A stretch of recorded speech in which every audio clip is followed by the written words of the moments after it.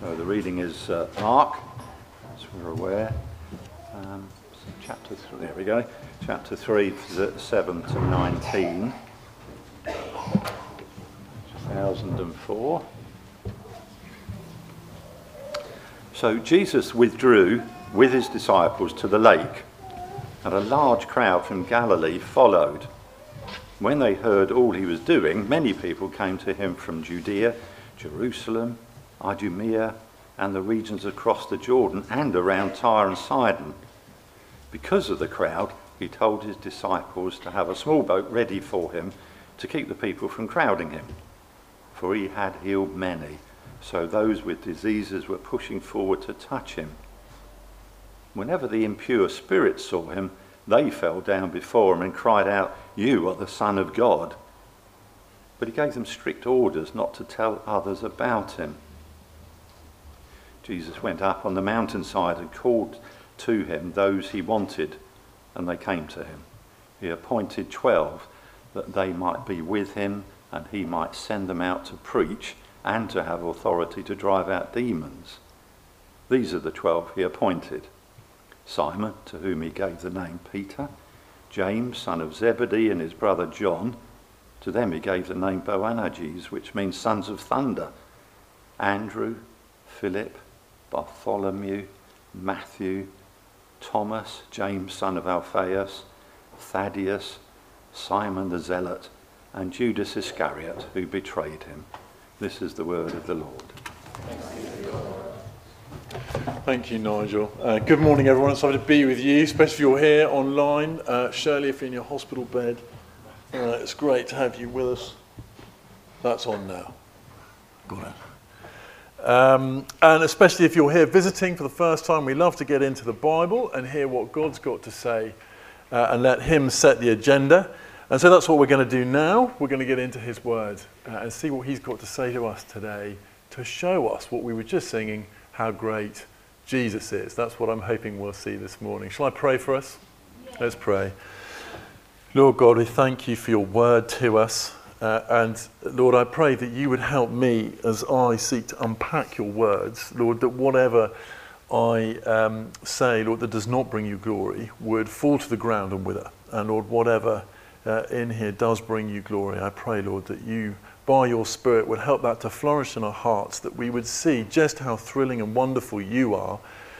And Lord, that we would continue our lives longing to glorify you in everything, even, Lord, where it just seems ridiculous and absurd what you ask us to do, that we would trust you as our loving Lord and Saviour. Amen. Amen. So I may have shared this with you before, but my mum once went to stay with some friends in London, two same age as her, just her and them. She's known them for a long time. They live in a very nice, polite suburban setting. She's been friends with them for years, and she's been trying to tell them about Jesus for years and for years. But she was, on the phone call to me afterwards, really worried about what happened. And basically, over the course of dinner, her two hosts tore into her for what the Bible says about same-sex relationships. It was so bad that her host had to get up and leave the house. So great was the, I suppose, the anger or the rage. And in the end, I think she ended up not staying there, but coming. No, I think she did stay there. She did stay there, but she came and stayed with me the next day. She's longing for them to know how brilliant Jesus is, to be part of God's people. But so often, it seems, doesn't it, that it's just, for those who are not yet following Jesus, it just seems too much. Like, how will they ever understand how great Jesus is? Maybe that's you here today. You're thinking, I'm not sure I can ever see how this Jesus could be brilliant. We're longing for people to know Jesus. We're longing for God's people to grow. I hope that's you. But the worry is that just the pressure of our culture and those who lead it, it's just too much. We can't reach them with the Bible that we've got, with the gospel that we've got, with the Jesus that we've got. And so the temptation is to either grow less affectionate for Jesus Or maybe just not to stick our neck out. Or if we do stick our neck out, maybe the overwhelming temptation is just to change the words of God and the gospel a bit so it's more palatable. There's less of a hill to climb for people. It's not so discordant. And I can tell you, as a vicar, I look around at the various ministries around me, the various progressive ministries where the gospel has been changed. They have such huge followings, sometimes in their thousands. They speak all over the world. It seems to be working over there. And this as a minister, I think, well, shouldn't we just change a bit? Have you ever felt that? Maybe in your classroom as you've listened to what actually the teacher up front or your fellow classmates think about Christians on a certain issue. Or maybe you're out with a friend who forcefully shuts you down on God as something just at odds with modern society and a slight kind of disbelief that you can believe such nonsense. Maybe you're just about, I'm just going to survive at work. I fly under the radar in my job about being a Christian because I'm not sure I'll keep my job, let alone see anyone come to know Jesus and how brilliant he is. Or maybe you're at home and you find yourself explaining gospel living to yourself and then to those you love in a way that doesn't quite sit with God's word. Because otherwise the gap just seems too big for them to cross, and you long for them to cross that gap, to be part of God's people, Jesus' people. The payoff of this passage is confidence. Confidence that Jesus is the Son of God, mighty to call out of a hostile culture and a hostile leadership the people of God, to stick with him and to go out using his method of preaching and fighting a spiritual battle against evil. That's its confidence, where we feel a lack of confidence in him because we see he's the Son of God. Let's see what God's got to say. Jesus has grown the greatest movement ever, and that displays that he is the Son of God for us. That's what we see here. Verse 7, here we go. Jesus withdrew with his disciples to the lake, and a large crowd from Galilee followed him. So verse 7, he withdrew. What's he withdrawing from? Well, the context is he's just been in the synagogue, if you look in the verses above, and there's been distress by Jesus at the stubborn hearts of the leaders of God's people. Verse 5 of chapter 3, he looked around at those leaders in anger, deeply distressed at their stubborn hearts, their lack of love for people. There's been a conflict with the culture of the day and that leadership. And what the conflict is expressed in verse 6. Then the Pharisees went out and began to plot with the Herodians how they might kill Jesus. So the religious leaders have teamed up with the occupying forces, and they're now both plotting, how can we stop this Jesus movement?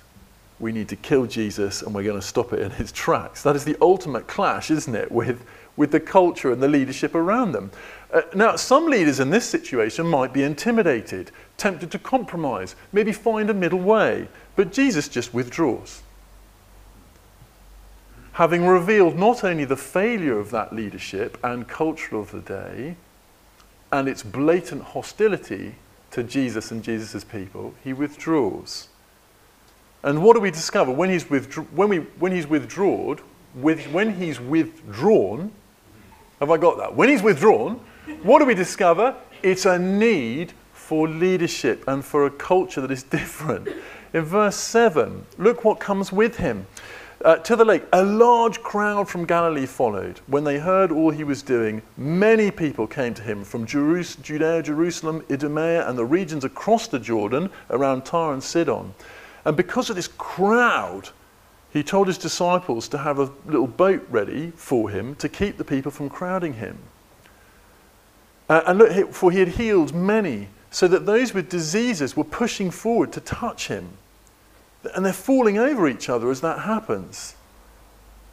The mob that follows Jesus is emphasized here, and the words that are used in the Greek, it's like a sort of A massive crowd, a multitude. And they come from all over. Did you see that? Israel, Judea. They come from all over Israel, Judea, Idumea. And there are even non-Jews as well, Tyre and Sidon. It's the whole lot. And the desperation is palpable, isn't it? You've got to have a boat so you're not crushed by these people trying to come up to you. They're desperate. They're filled with disease and sickness, feeling the effects of sin, and the spiritually oppressed there at the bottom. Whenever the impure spirits saw him, they fell down before him and cried out, "You are the Son of God." There are people here that are utterly in bondage to sin and to Satan, aren't they? And there's no one to lead them here, so they're all coming to Jesus in a desperate state. With the failure of that leadership and culture that we've just seen of the day, who will lead these people? And the answer is verse 11. We're reminded that the person who is here to lead them is the Son of God. The demonic encounter is not about casting out demons. We don't even hear about the individuals who've been set free. It's about identifying who Jesus is. They fell down before him and cried out, "You are the Son of God." And verse 12 reminds us that as readers, that's privileged knowledge for us. The others there, they're not seeing that. But for us, Mark gives us that knowledge so that we can judge what comes properly. We can see how people respond to him properly. Here is the Son of God. And what does the Son of God do about this needy people lacking leadership? He presses the reset button on God's people by appointing new leaders. Verse 13. Jesus went up on a mountainside and called to him those he wanted, and they came to him. He appointed 12 that they might be with him, and they might send them out to preach and to have authority to drive out demons. Does that little setup sound familiar? God up a mountain, calling people to be with him. 12. Can't do 12. 12. This is deliberately calling to mind Moses and the 12 tribes of Judah, and God calling them up the mountain and giving Moses the 10 Commandments and creating a new people of God. And interestingly, the word for appointed here is just made. He made them the 12. He made them. It's repeated twice. And that's the same word back in Genesis when you're creating the whole world. This is the start of a new creation, of a new part of God's people. That's what we're witnessing. Here are 12 new leaders to lead God's people. At this time, there are only 3.5 tribes of Israel left. And suddenly Jesus is on a hill saying, here's 12 leaders who are going to go out. Do you see how he's resetting? Here is the Jesus movement starting for the first time. And what is Jesus' leadership plan? To forge a new people who will strive against this culture that want to kill him, and the leadership that want to do away with this movement. What's his plan for that?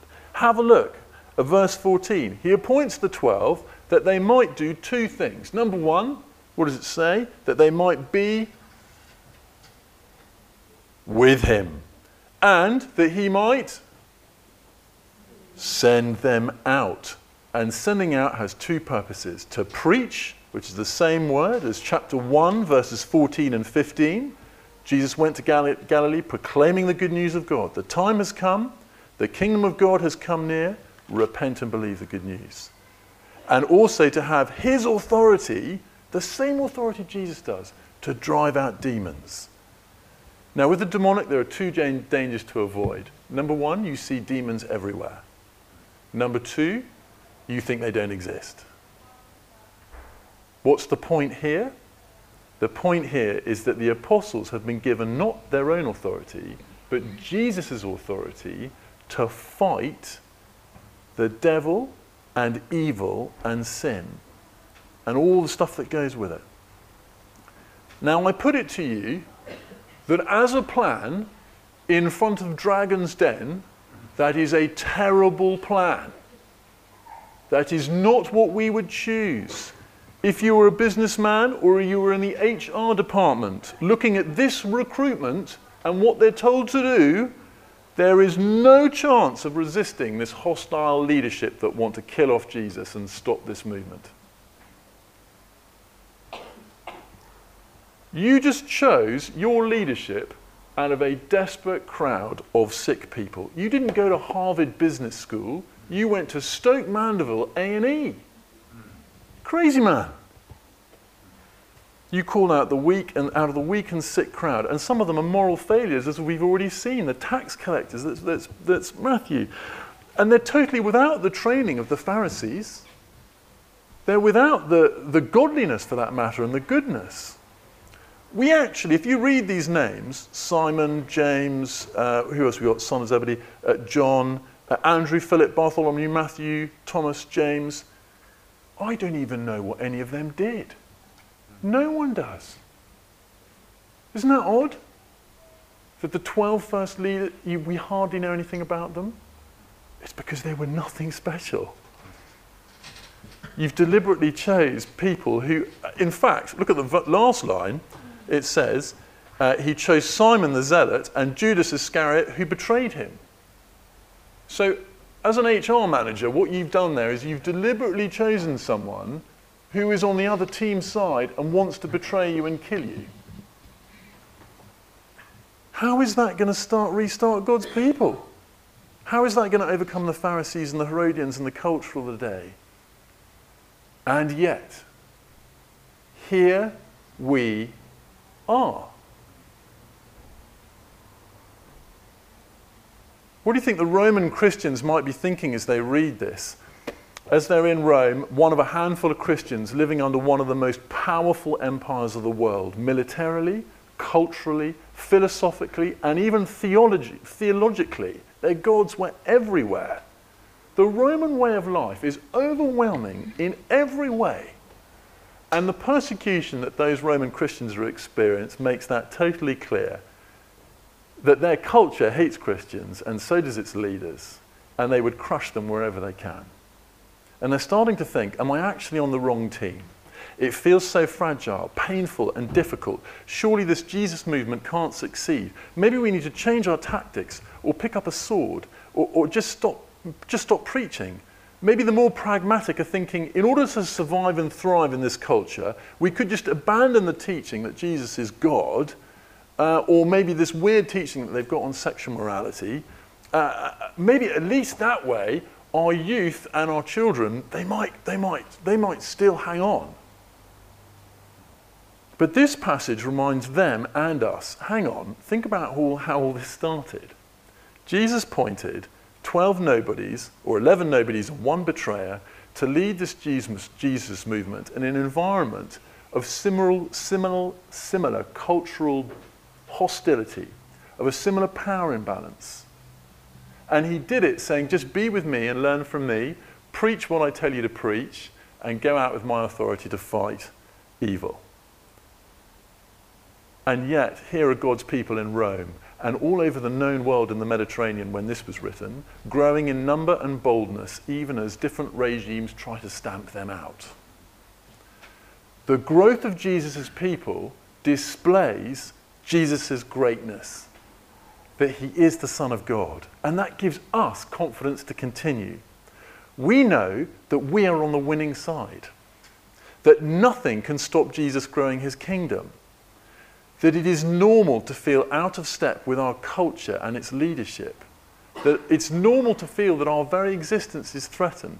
It's normal to feel when we gather as a church that it feels fragile, and that the simple spiritual disciplines of being with Jesus and preaching his gospel and resisting evil, it feels inadequate.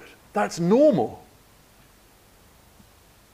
But that is all Jesus' growth plan. And it works. It works. You've got 12 here. Do you know how many Christians there are in the world today? Apparently, and I have no idea how you measure this, there are 2.38 billion. 12 to 2.38 billion.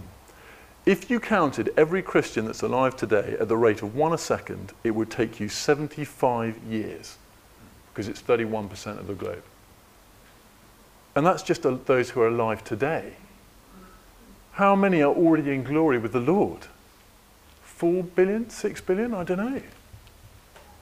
Without sword, without strength, without moral perfection. My word, our church has been a failure, hasn't it, in many ways.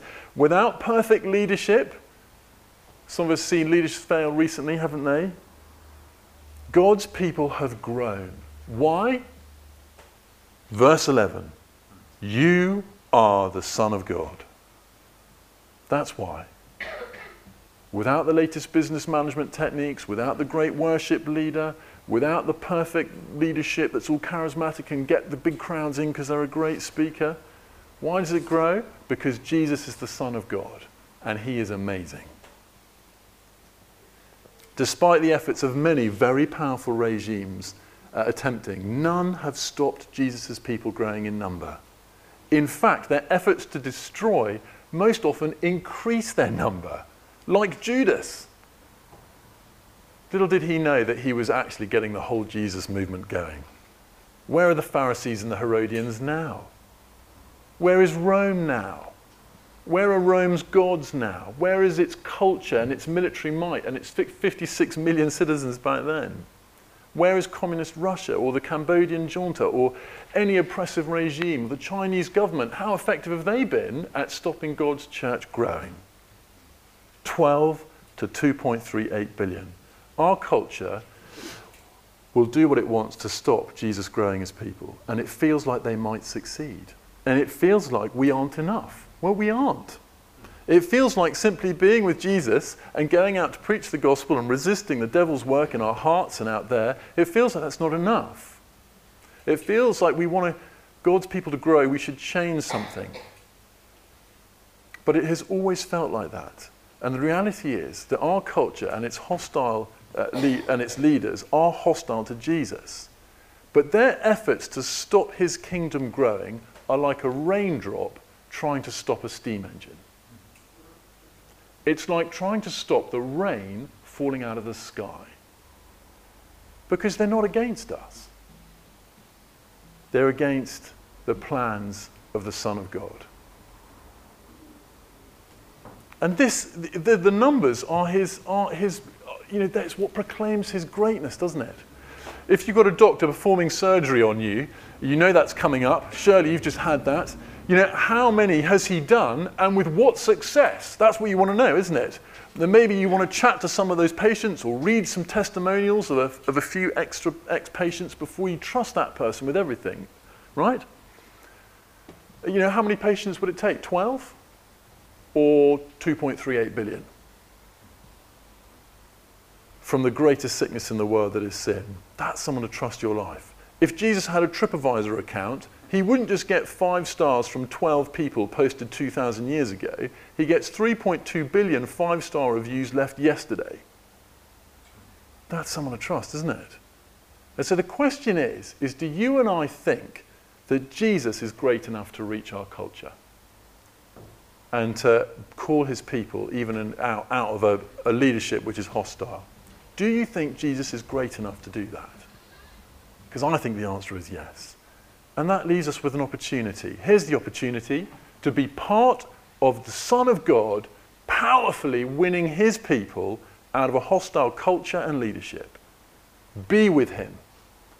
That's what he says here, isn't it? That they might be with him in verse 14. You and I, let's be with him. That means, like the disciples, that they're learning from him. They're learning from his words about him. We do that when we pick up the Bible. We look, who is this Son of God? If you haven't done that yet, be with him. Get in the Bible, find out who he is. How has he won so many people out of so many different but equally hostile cultures, despite their total moral failings? Be with him. Next opportunity is be sent out. Just like the disciples here. Be sent out. Go and make disciples. Stick your neck out and keep sticking your neck out.